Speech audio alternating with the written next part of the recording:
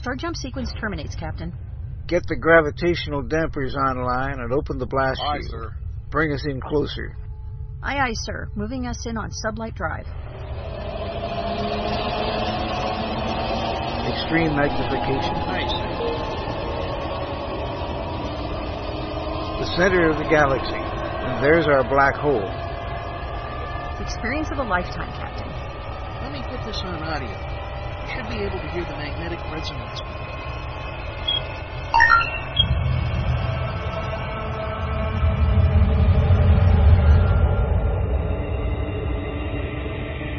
This is it, ladies and gentlemen. The edge of time and space, where the impossible can happen. Welcome to the event horizon. Good morning, or afternoon, or evening, whatever is relevant for the part of the world you are in. Indeed, welcome to the event horizon, where the impossible happens. Join us each week at this time as we delve into the worlds of science fiction, fantasy, and science fact in all your forms. I am your host, Gene Turnbow. And I am your other host, Susan Fox. And with us is the rather infamous cosplayer, Harry Crosland. Welcome to the show. Hey guys, how you doing? Mr. HC. Yeah, we are very happy to have you with us. So, I'm trying to figure out why I'm infamous, though. What did I do? You appeared in public as a mighty Superman from a different planet entirely. Right, and you've been a public figure. You've been a very public figure on the East Coast. Your cosplay has helped you in that notoriety, and you are an important voice in fandom. And one of the things that you are involved in that really catches my imagination is the 28 days of black cosplay. And that's actually all this month. Month of February. Last year it was 29 days of black cosplay because it was leap year, Right. which is a fun thing all by itself. But, so how did you... So look up that hashtag, guys, out there, because you will see wonders. Oh my gosh, there's so much wonderful stuff. Wonders.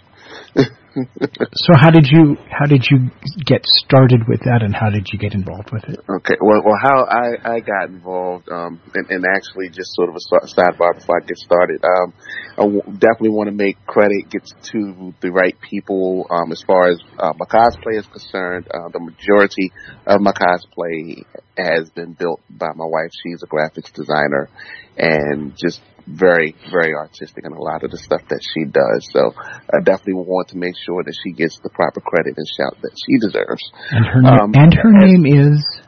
Oh, Gina Crosland. Great. Anyway. As far as 28 Days of Black Cosplay, which this is now the third year, it all started with a young lady in Texas by the name of Chaka Cumberbatch. And there's several reasons why she did it and the rest of us got involved. And, social media is such a wonderful thing. Getting on Facebook and meeting people all across the planet, you're bound to find other cosplayers out there relatively easily. And her biggest issue has always been, it's been sort of twofold, and a lot of us have had the same complaints, that when you go to different comic book conventions, anime conventions, and just see things that happen not only there, but after the fact when the cosplay video, you always don't see a lot of people of color as far as cosplay is concerned. You always see a lot of mostly white, mostly female cosplayers, mostly youngish. And to be quite frank, when you see the videos and when you see the pictures, you would almost think that we weren't there at these conventions. And it's very disheartening when you see all these videos, all the pictures, and even sometimes just going to the con, and people are just, all of a sudden surprised, like, oh, you cosplay, and we're like, yes, we do. And the one thing that she wanted to do with this is to make an awareness of, yes, we are out there, we're plentiful, but more so that many of us are very skilled in what we do.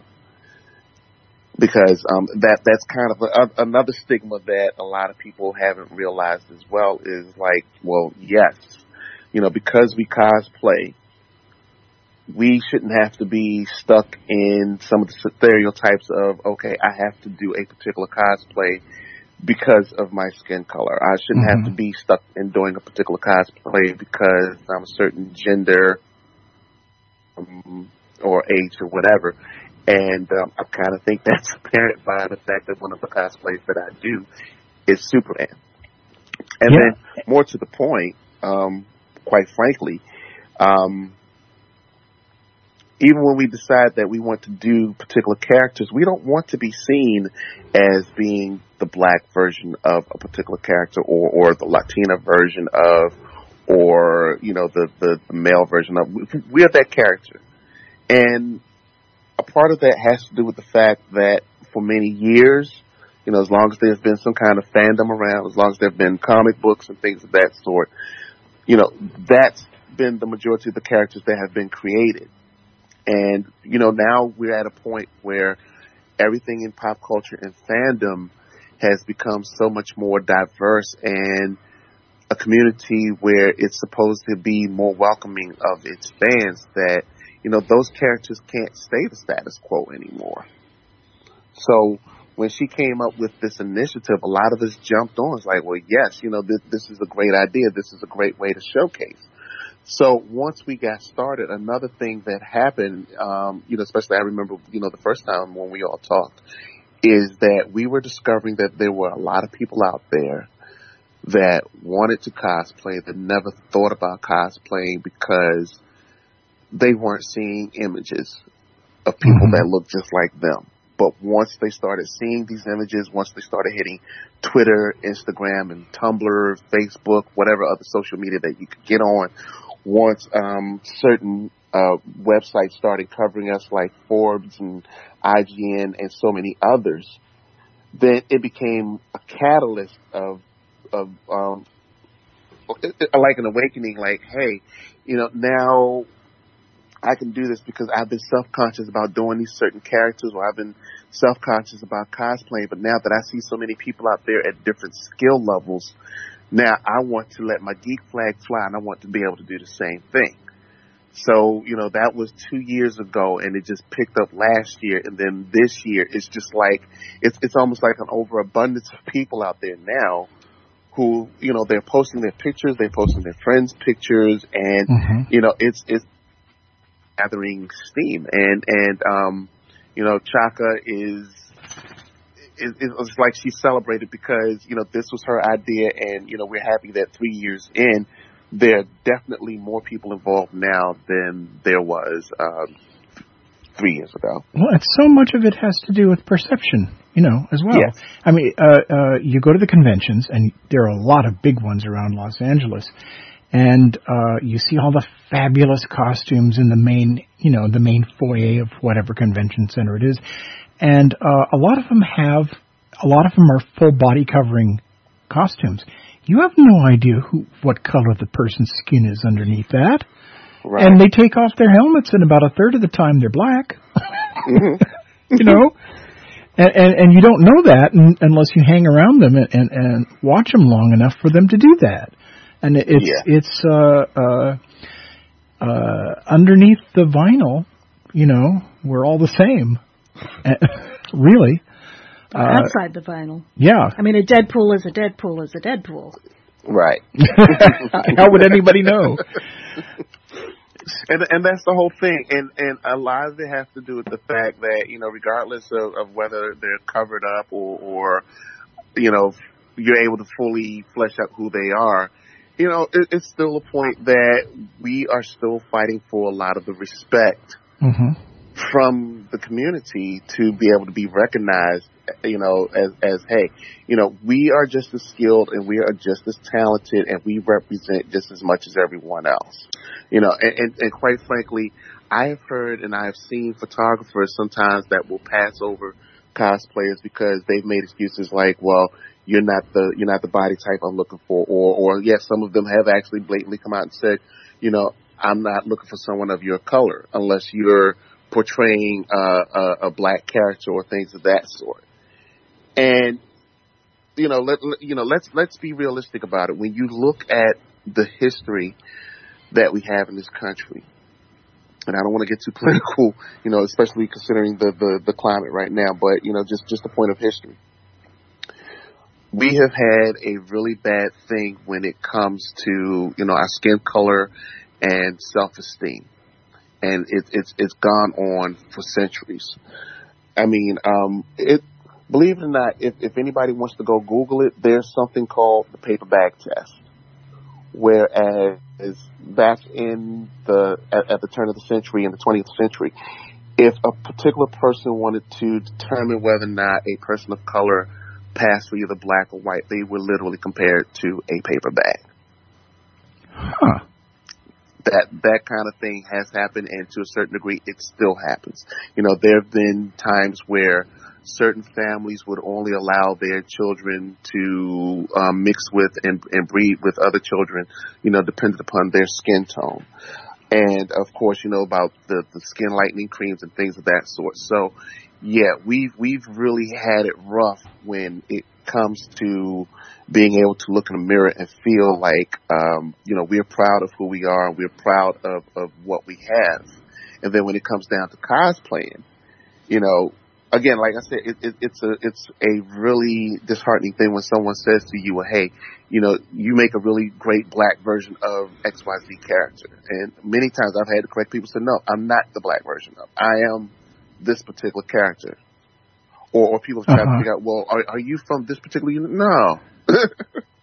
Right. They're looking for they're trying to find, right. They're trying to find ways to adapt what they see into their world space.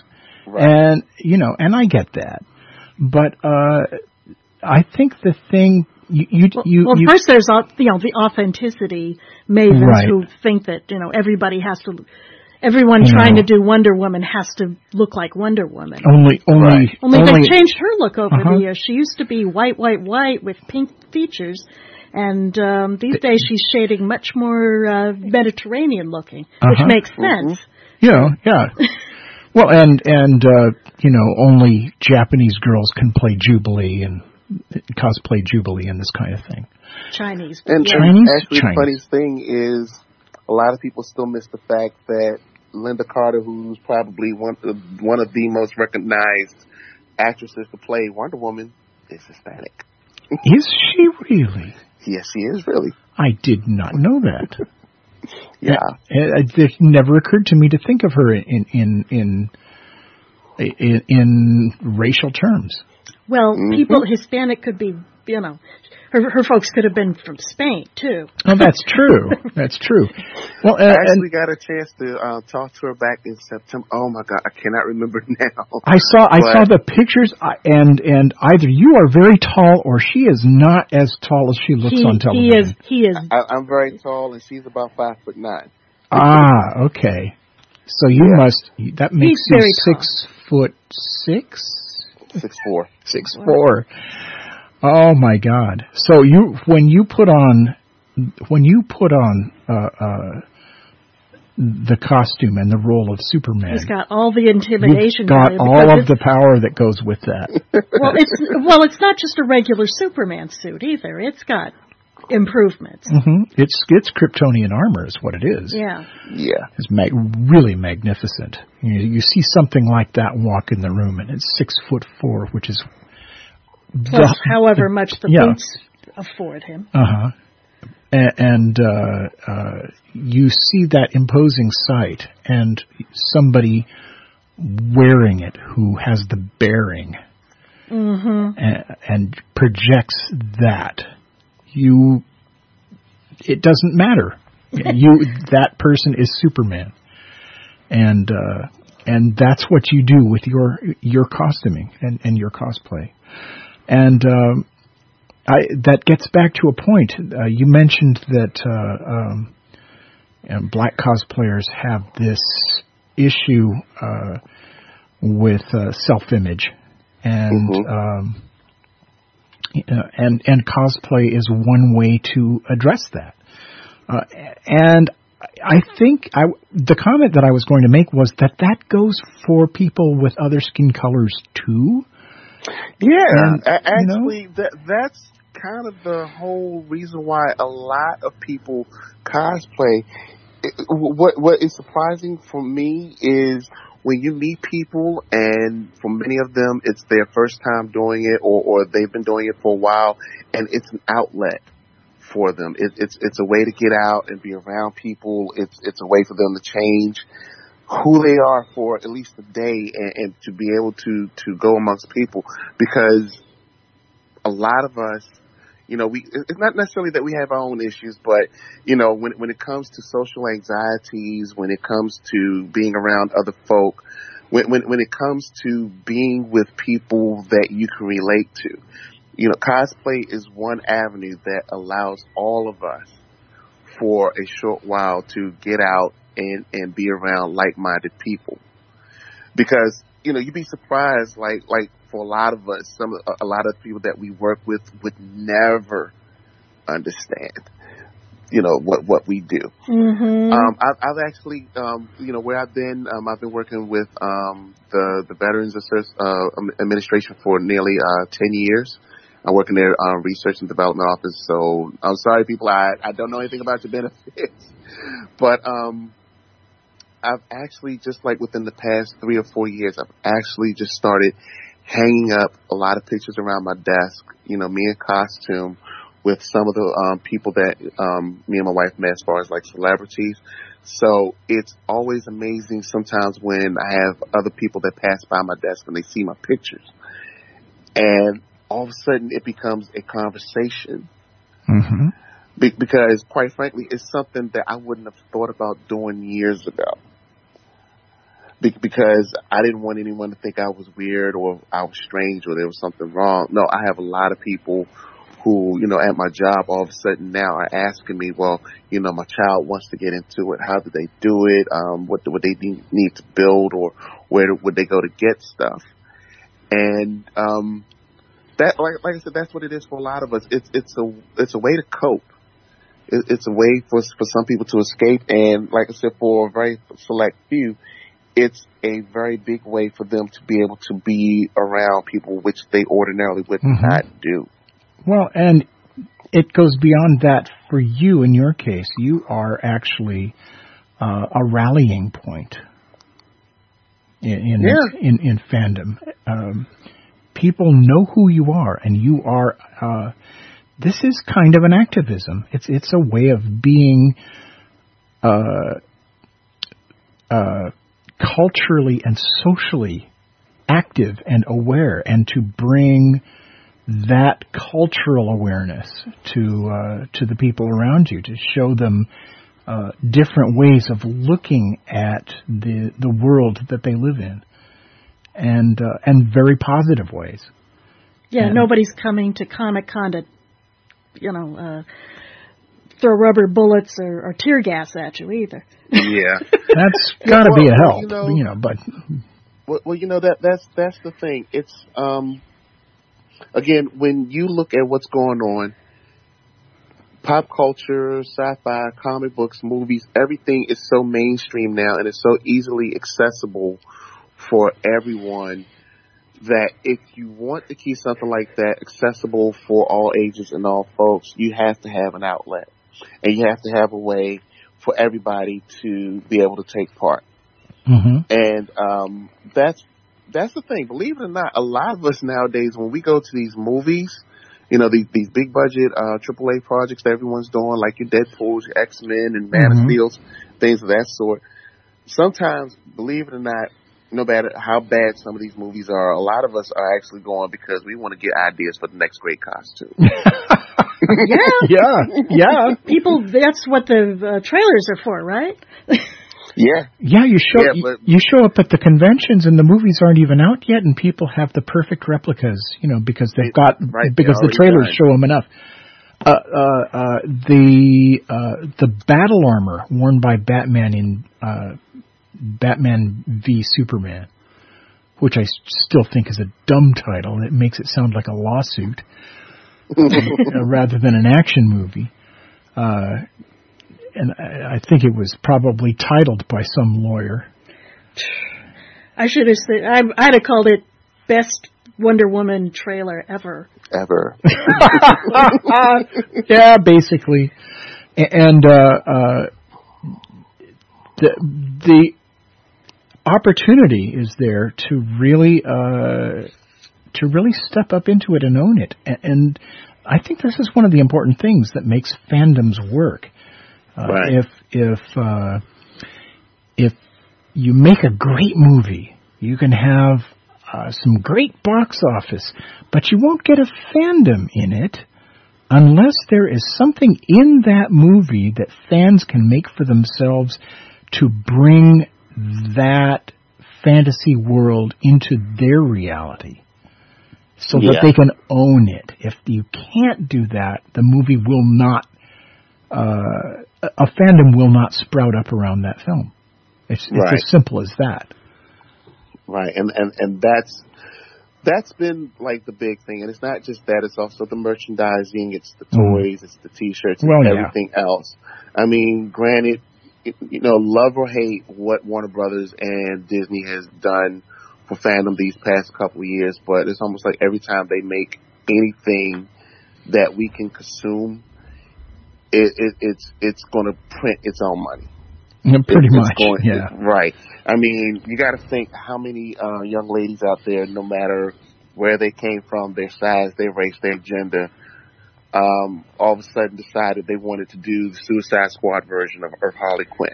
Mm-hmm. Or how many guys out there saw Luke Cage and was chomping at the bit to do Luke Cage. Yeah. I actually knew two guys who actually shaved their heads, had heads full of hair, shaved their heads because they wanted to do Luke Cage. It's a great look, Thaddeus Howes has that look. He's one of the writers for Krypton Radio, and he's built like Superman as well. I mean, he could do a Luke Cage. Yeah, well, shaving your head is something anyone can do. It's not an ornate hairdressing. Well, that's true. Yeah, but Thaddeus, he's got the goatee, and you have to look twice to make sure it's not the guy from the series. And that's good for him, but if little scrawny guy wants to, has the Luke Cage dream, God bless him. He should be just as quick to grow his goatee and shave his head if he wants to. Yeah. But that's the thing. It's sometimes depending on how far you want to go to bring out that cosplay. And this is why it's very important for us, especially during this month, when we showcase, because a lot of us will take it to certain limits with our fandom. And you have some people that are very ornate and they're very detailed with their cosplay. And then you have some that, that feel like, hey, as long as I got the basics right, I'm okay. And for a lot of us, that's just fine because that's what cosplay is all about. What? And then the biggest thing for many of us, because again, this is coming back to the whole self-image thing, it's also how it represents kids because again, the biggest thing is how do you get kids in? Because I mean, the adults already won. If it's something good out there like Spider-Man or Ant-Man or whatever, we're already won. But it's getting the kids, and that's one of the biggest things I'm noticing, especially with Baltimore Comic Con, that they've done over the past couple of years. They've made it more family friendly. They made it more inviting for kids to come in, and they can be wowed by seeing some of their actual characters come to life, and many of them are even thrilled or happy to see that. Regardless of who that person looks like, that's a character that they can recognize. I had this one kid a couple of years ago. He actually got his mom to track me down at AwesomeCon. Wow. So he could take a picture. And the thing that she said to me was, he wasn't looking for any old Superman because he kept saying, Mom, I'm looking for Superman. And, she said, I ran up to a few. She said, no, that's not the one I want. I want that one. Meaning me. So he wasn't satisfied until he got his picture with me. And that for me, that means a lot. It's a good thing you were wearing Superman and not Bishop that day. Yeah, well, I had similar things that happen when I've done my bishop as well. Yeah. But it just means a lot in terms of the fact that we are actually doing stuff now that we didn't get when we, and that is being a real live embodiment of what these kids see when they watch television. Because when we were younger, the closest we could get to being like a superhero was taking mom's towel or sheet and tying it around our neck and praying she didn't catch us and beat our butts for dirtying up her sheets, and we were able to just pretend. Now you got people that are building somewhere near the word of fully functional Iron Man suits. Oh yeah, lots of them, and it's actually such a big thing that there are websites dedicated to this, and people trading tips and tricks, and there are videos on YouTube about how they've motorized their suits or added lights and yeah, but that's no good for a 10-year-old. Well, that's true. No, well, actually, you'd be surprised. Don't sleep on the 10-year-olds. You don't sleep on the kids, because you got some kids out here nowadays. If they got the wherewithal and a little bit of good financial backing from mom and pop, they are building some of their own cosplay.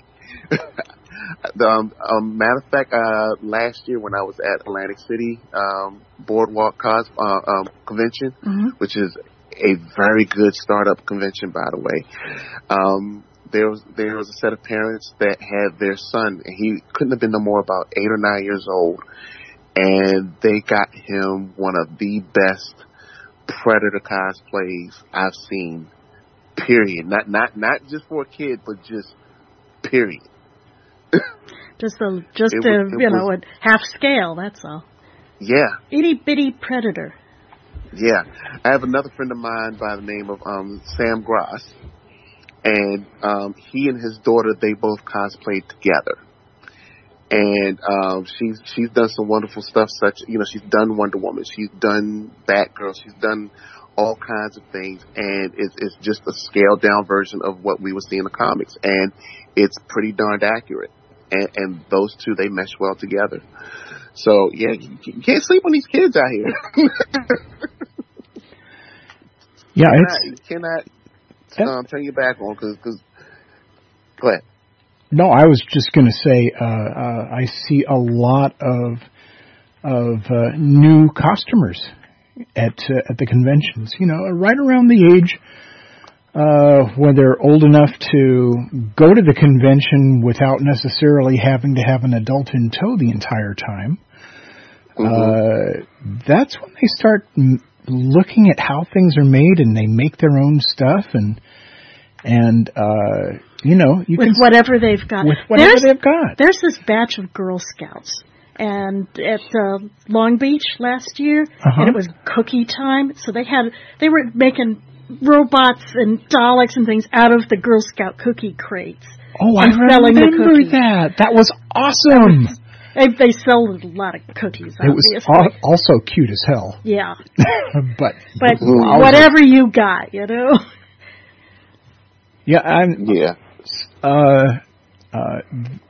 they're going to be out there again next week. Yeah, probably. So what's upcoming? What have you got on your calendar? Okay. Well, first of all, let me do me. Have my own little site running, and that's part of what keeps me so active, by the name of popcultureuncovered.com. And what we're doing is every Monday we're running features of a whole bunch of cosplayers for 28 Days of Black Cosplay. And we've gotten different people from everywhere. We just asked for volunteers. Everybody submitted some work. And we actually have our main piece that's going up on Monday, and every Monday throughout the month we're going to have something going on. As far as the next convention I'm actually going to go to KatsuCon, which is here in Oxon Hill, Maryland, over at the Gaylord Hotel. A little bit about KatsuCon. It's actually an anime con. And while I will say I'm not as big an anime as I used to be, one of the main reasons why we all get together is outside of MagFest, KatsuCon is probably like the one big time early in the year that everybody kind of comes out of hibernation. Let me set it up for you. See, KatsuCon is not held in like a normal convention center like most conventions are. It's in the Gaylord Hotel. So, like, most of the dealers' rooms and the panels are held in, like, conference rooms. But the rest of the hotel is, like, open. So, I tell a lot of people, if you don't want to go to the actual con itself, like, actually participate in most of the goings on, come to the hotel. Hang out in the lobby because it's huge. The Gaylord is a huge place. And if you do what we call lobby con, which is, okay, I'm just going to basically hang out in the lobby, you're going to see lots of stuff. You could come out there all day. and have yourself a day's worth of entertainment. Oh, yeah. So, you know, and for many of us, it's almost like a homecoming / reunion at the same time because a lot of us probably haven't seen each other since, like some of the local cons or maybe New York Con. Anything that happened like maybe 5 or 6 months ago might have been the last time many of us have seen each other. So this is a great time for us to reconnect. Some people got new costumes or, you know, new things going on. So it's just a way of catching up. And, you know, we all tend to hang out. And also since that's, my birthday weekend, I'll also have like a little get together going on with, some of my friends. So yeah, that whole weekend is just, it's one big party for us. So, that's the main thing. KatsuCon, that's been going on for a while, but I think it's been at the Gaylord Hotel now going on, I want to say 5 or 6 years, and it's in a perfect spot. And what makes it so great and so conducive for cosplayers is, it's a very beautiful hotel. If you're on the bottom floor, there's like a nice, garden type area where many cosplayers will go to do photo shoots, as a nice large fountain area for a lot of group photos, and just all around. If you know where to look, they're great places to do photography with cosplayers. And then there's another floor. I think I want to say it's on the 3rd floor. Is this little section where it's literally just called the gazebo because that's what's there. And everybody seeks that spot to get some kind of pictures at the gazebo. And then you have to imagine too, because the way the hotel is built, it gets a lot of light during the course of the day, and those upper sections, it's like marble floors. So all the ornate decorations in the marble floors, it's really, really good for photography. Especially since you can't count on the weather. Right. Right, because trust me, the last 2 years, well, actually, no, 2 years before last year, we've literally had blizzards that have come in right before the convention. And people still came in. People trekked through the blizzard to go to KatsuCon, and then last year, it was bitterly cold. And in the process of it being so bitterly cold on that Saturday when I went, there was like a fire alarm. And we had to evacuate the hotel. In the bitter cold. In the costume. Into the bitter cold. Most of us had no jackets on. If you had Iron Man armor, you're in good shape. If you're, you know, a little skimpy if you're dressed as Sailor Moon, you're in trouble. Yeah. You know. Oh, it was a lot of that. It was a lot of it. There's even a rumor circulating around that there was a guy that was in the pool who had to get out of the pool when the alarm was pulled off and didn't have sufficient time to get clothes on. Oh, man. Oh, that bites. Yeah. That bites. So, the armor that you wear, the Kryptonian armor, is that, I've been dying to ask you, how heavy is that and how warm is that to wear? It's not heavy at all. Believe it or not, because my wife built it out of, believe it or not, the upper portion. Actually, I'm sorry, the lower portion is made out of foam yoga mats. The boots and the belt is made out of yoga mats. Uh-huh. Part of the upper chest piece is done out of warbler. Uh-huh.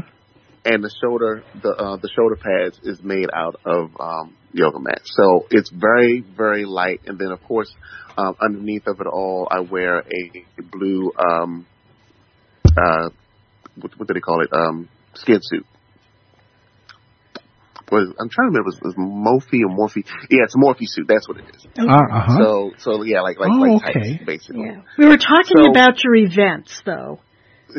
I'm sorry. I just the whole thing about the weather, led me on to that. Okay. So because yeah, don't go back to his cosplay. We got to, Yeah. No, the whole thing about the weather. Right. And costuming in weather that isn't meant for what you're trying to do. Yeah, and that's what I was going to get to, because that would have been perfect for last year. But what it would not be perfect for, there's an event coming up in April called SpartaCon. And it's being held in Southern Maryland last couple of weeks of April. Matter of fact, give me 1 second, I'll pull those dates up. It's a nice time of year for it. It's being held from April 29th through the 30th. And it's called SpartaCon because this is when you have comic conventions that are very specific to certain fans. And this one is very specific to fans that watch the show Spartacus. That's what I thought. Yeah. So that particular comic convention, well, it's not even a comic convention per se, but that particular convention, that's when you have a lot of us showing up in Greek and Roman and gladiatorial type cosplay. Well, that makes sense, actually. That's a whole section of... Oh, yeah.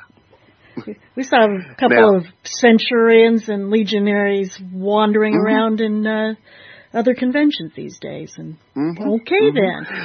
And the thing is being held in April this year because this is also its third year being around, and the last 2 years has been held in the summer, which has been good because, considering for that kind of cosplay, you don't need to wear a lot. Problem is, this past year when it was done early August, because the heat was so horrible, we got up to like 125. Whoa! Well, and the thing you don't realize about these cool-looking chitons and togas and, tunics is that they were made of wool. Even in Rome and Italy, that's wool. And it breathes, but it's still wool. And wait a minute, here's the fun part. This con is not held in a convention center. 125 degrees would have been no problem if it was done in a convention center. This is actually a con that's done in a stadium because part of what the sell is they actually have panels where con goers get to learn how to do basic weapons training. We have gladiatorial contests where nobody actually gets hurt or killed or anything like that, and other types of things that are conducive to the show. And they want to do the best to give people like a somewhat near authentic experience of being in a Coliseum type setting. So it's held in one of the Little League stadiums in Southern Maryland, and it's really fun. And then one of the things I've really loved about this particular show is because they're able to pull in a lot of the cast from Spartacus. Wow. Do they film near there, or is it just the off season? That wasn't a funny question. I'm sorry, say again? I say, do they film Spartacus near there, or is it just the off season? No.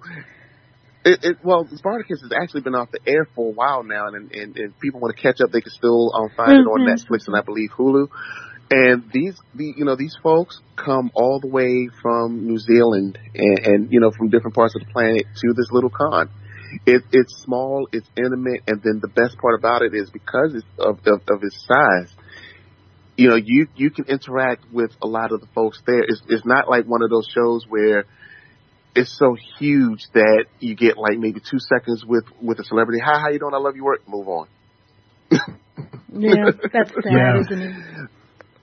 There have been like a couple of panels we've gone to where, it was done more of a conversation style type thing as opposed to you're just sitting there listening to someone drone on and on. It's been very, very fun. But like I said, with how hot it was this past summer, the young lady that actually runs the show, she decided to put it up to a vote to ask fans like, well, hey, we don't want you guys dying of heat exposure. When should we do it? So it was determined, push it back a little earlier in the year when it's starting to warm up a little bit and make it comfortable for everybody.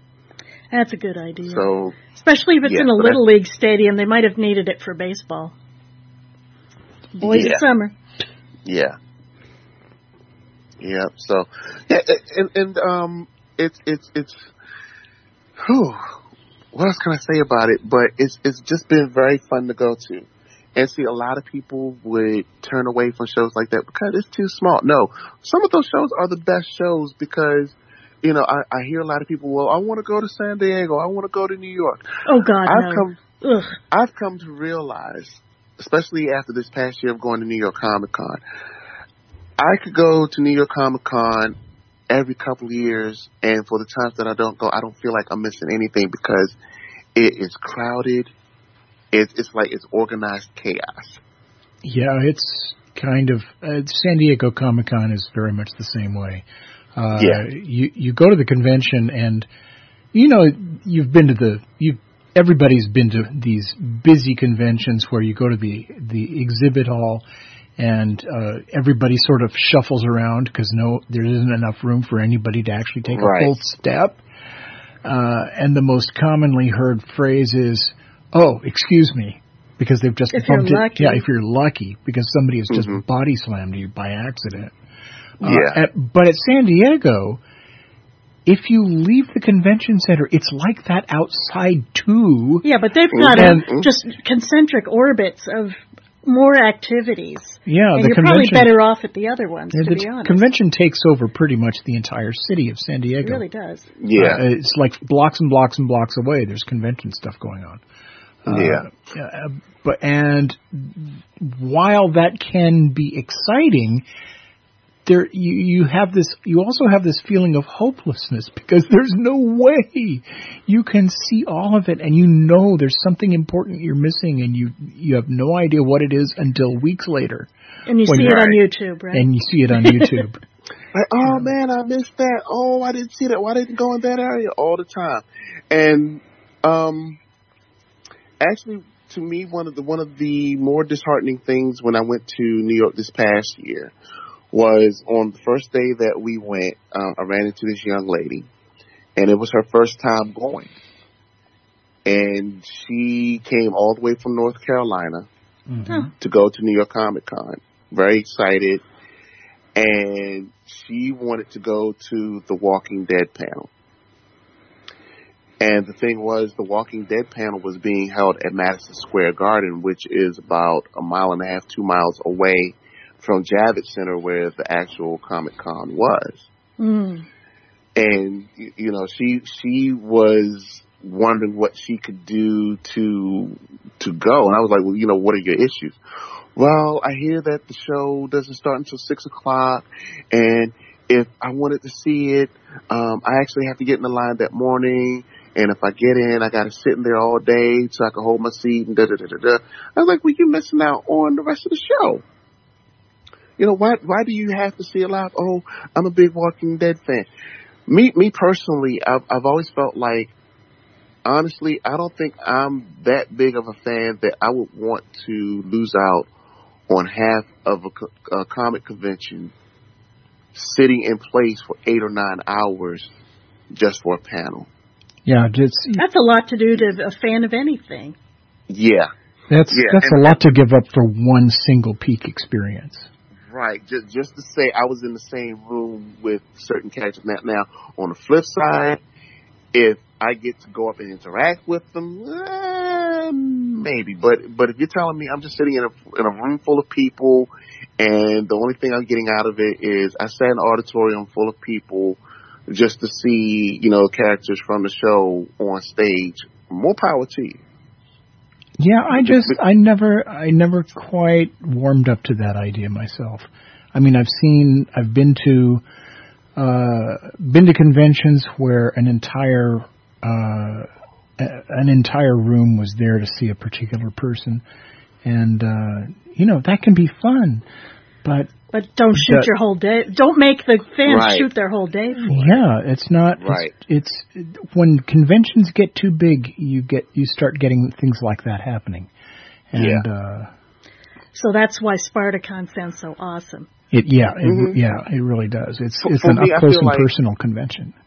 Yeah, for me, I feel like for a lot of these shows, I'd rather take low hanging fruit because I can tell you that one of the experiences that I had dealing with SpartaCon is at a certain point during one of the panels, I was able to do a complete group photograph with the cast members and the audience. And I'm one of those that's lucky enough to say that the photograph is probably the only one in existence that's been taken because nobody else has been allowed to do them. But, it's because they've been so amenable to allowing those kinds of things to happen, because of that personal interaction. Mm-hmm. Whereas on the flip side, when we went to New York Comic Con this past year, we were in line for over 2.5 hours just to spend a precious 30 seconds getting a picture with Carrie Fisher. Well, and that was worth it. That was worth it. But because things were so unorganized, we shouldn't have had to have waited that long. Mm-hmm. But at the same time, I'll take it. Yeah. Especially in retrospect, yeah. But these people aren't getting any younger. No, they aren't. But again, this comes back to the whole idea of, when you have these large conventions. You know what, matter of fact, let me sidebar just a tad bit too.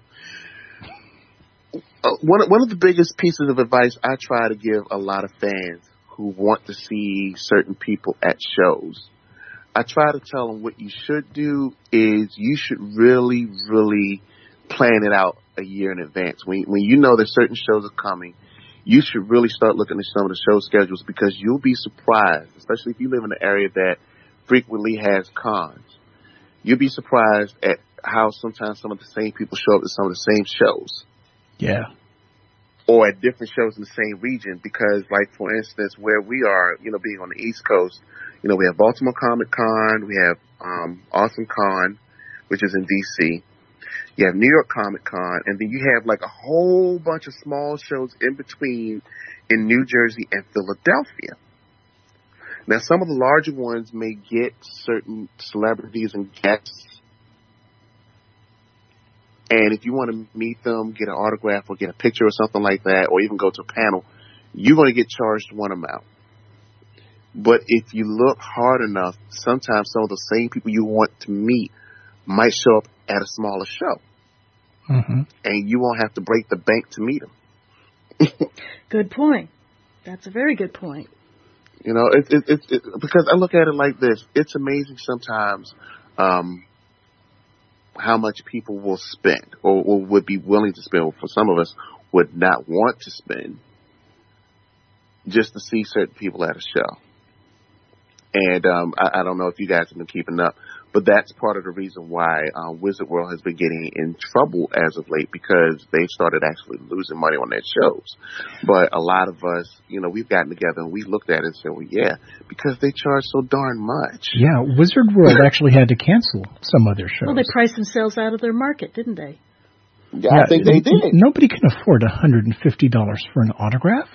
Yeah, but it's just bananas. Well, how is that different? Is it more than Creation Conventions is calling?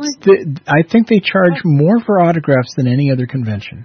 Well, and, they may have reached their limit, and I hope they learn from it. Yeah, and the Wizard World cons are largely just autograph hound conventions at this point. It's like come see here, come meet your star. Your favorite star, $150 for 30 seconds?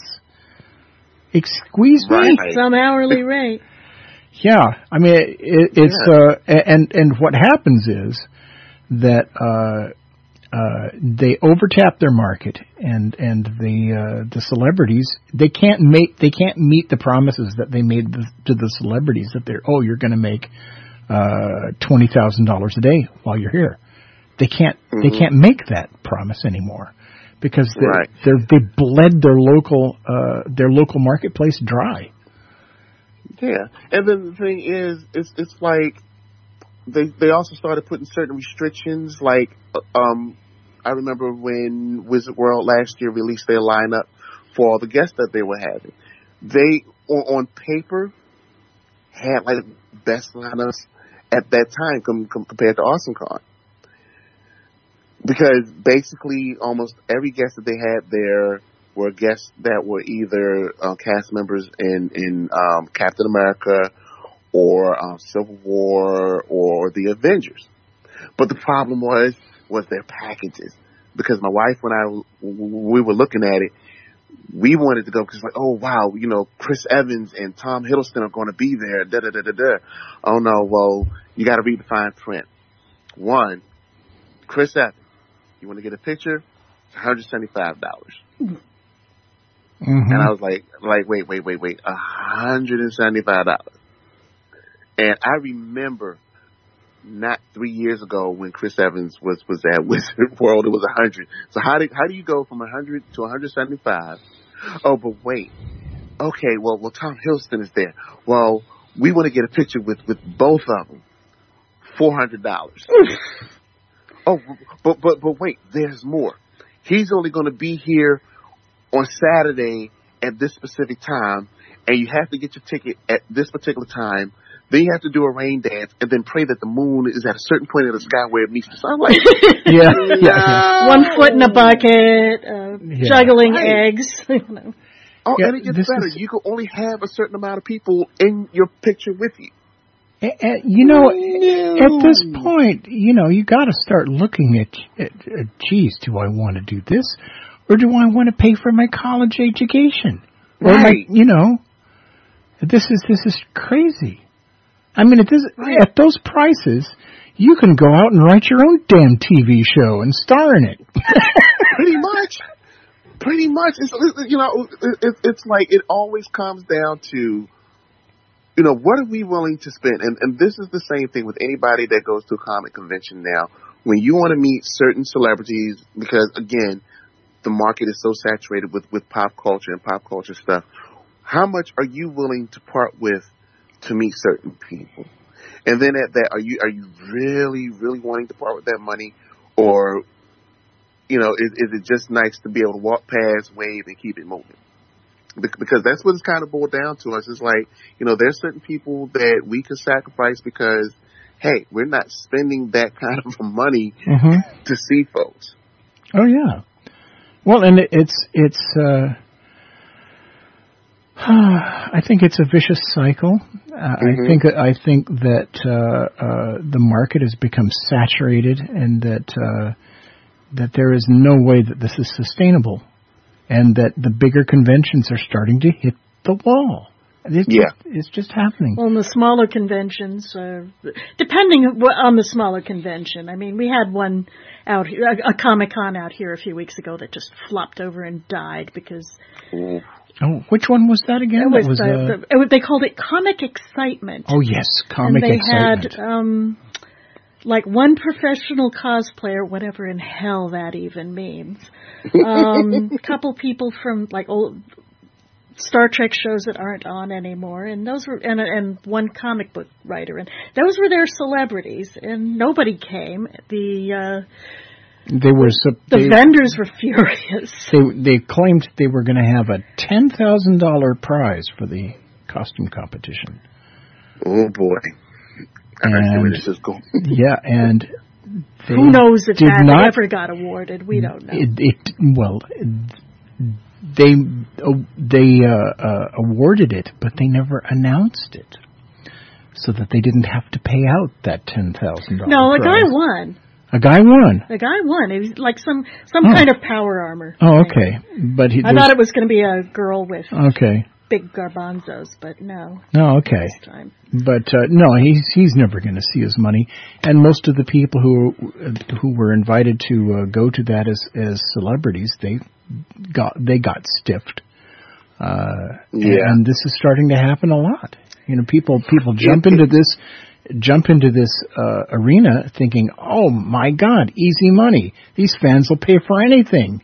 $175 for a somebody autograph? Somebody who doesn't know the difference between a picture with Tom Hiddleston and a picture of, crewman number 6 is going to be disappointed. Yeah. But anyway, it's been a great pleasure to have you with us.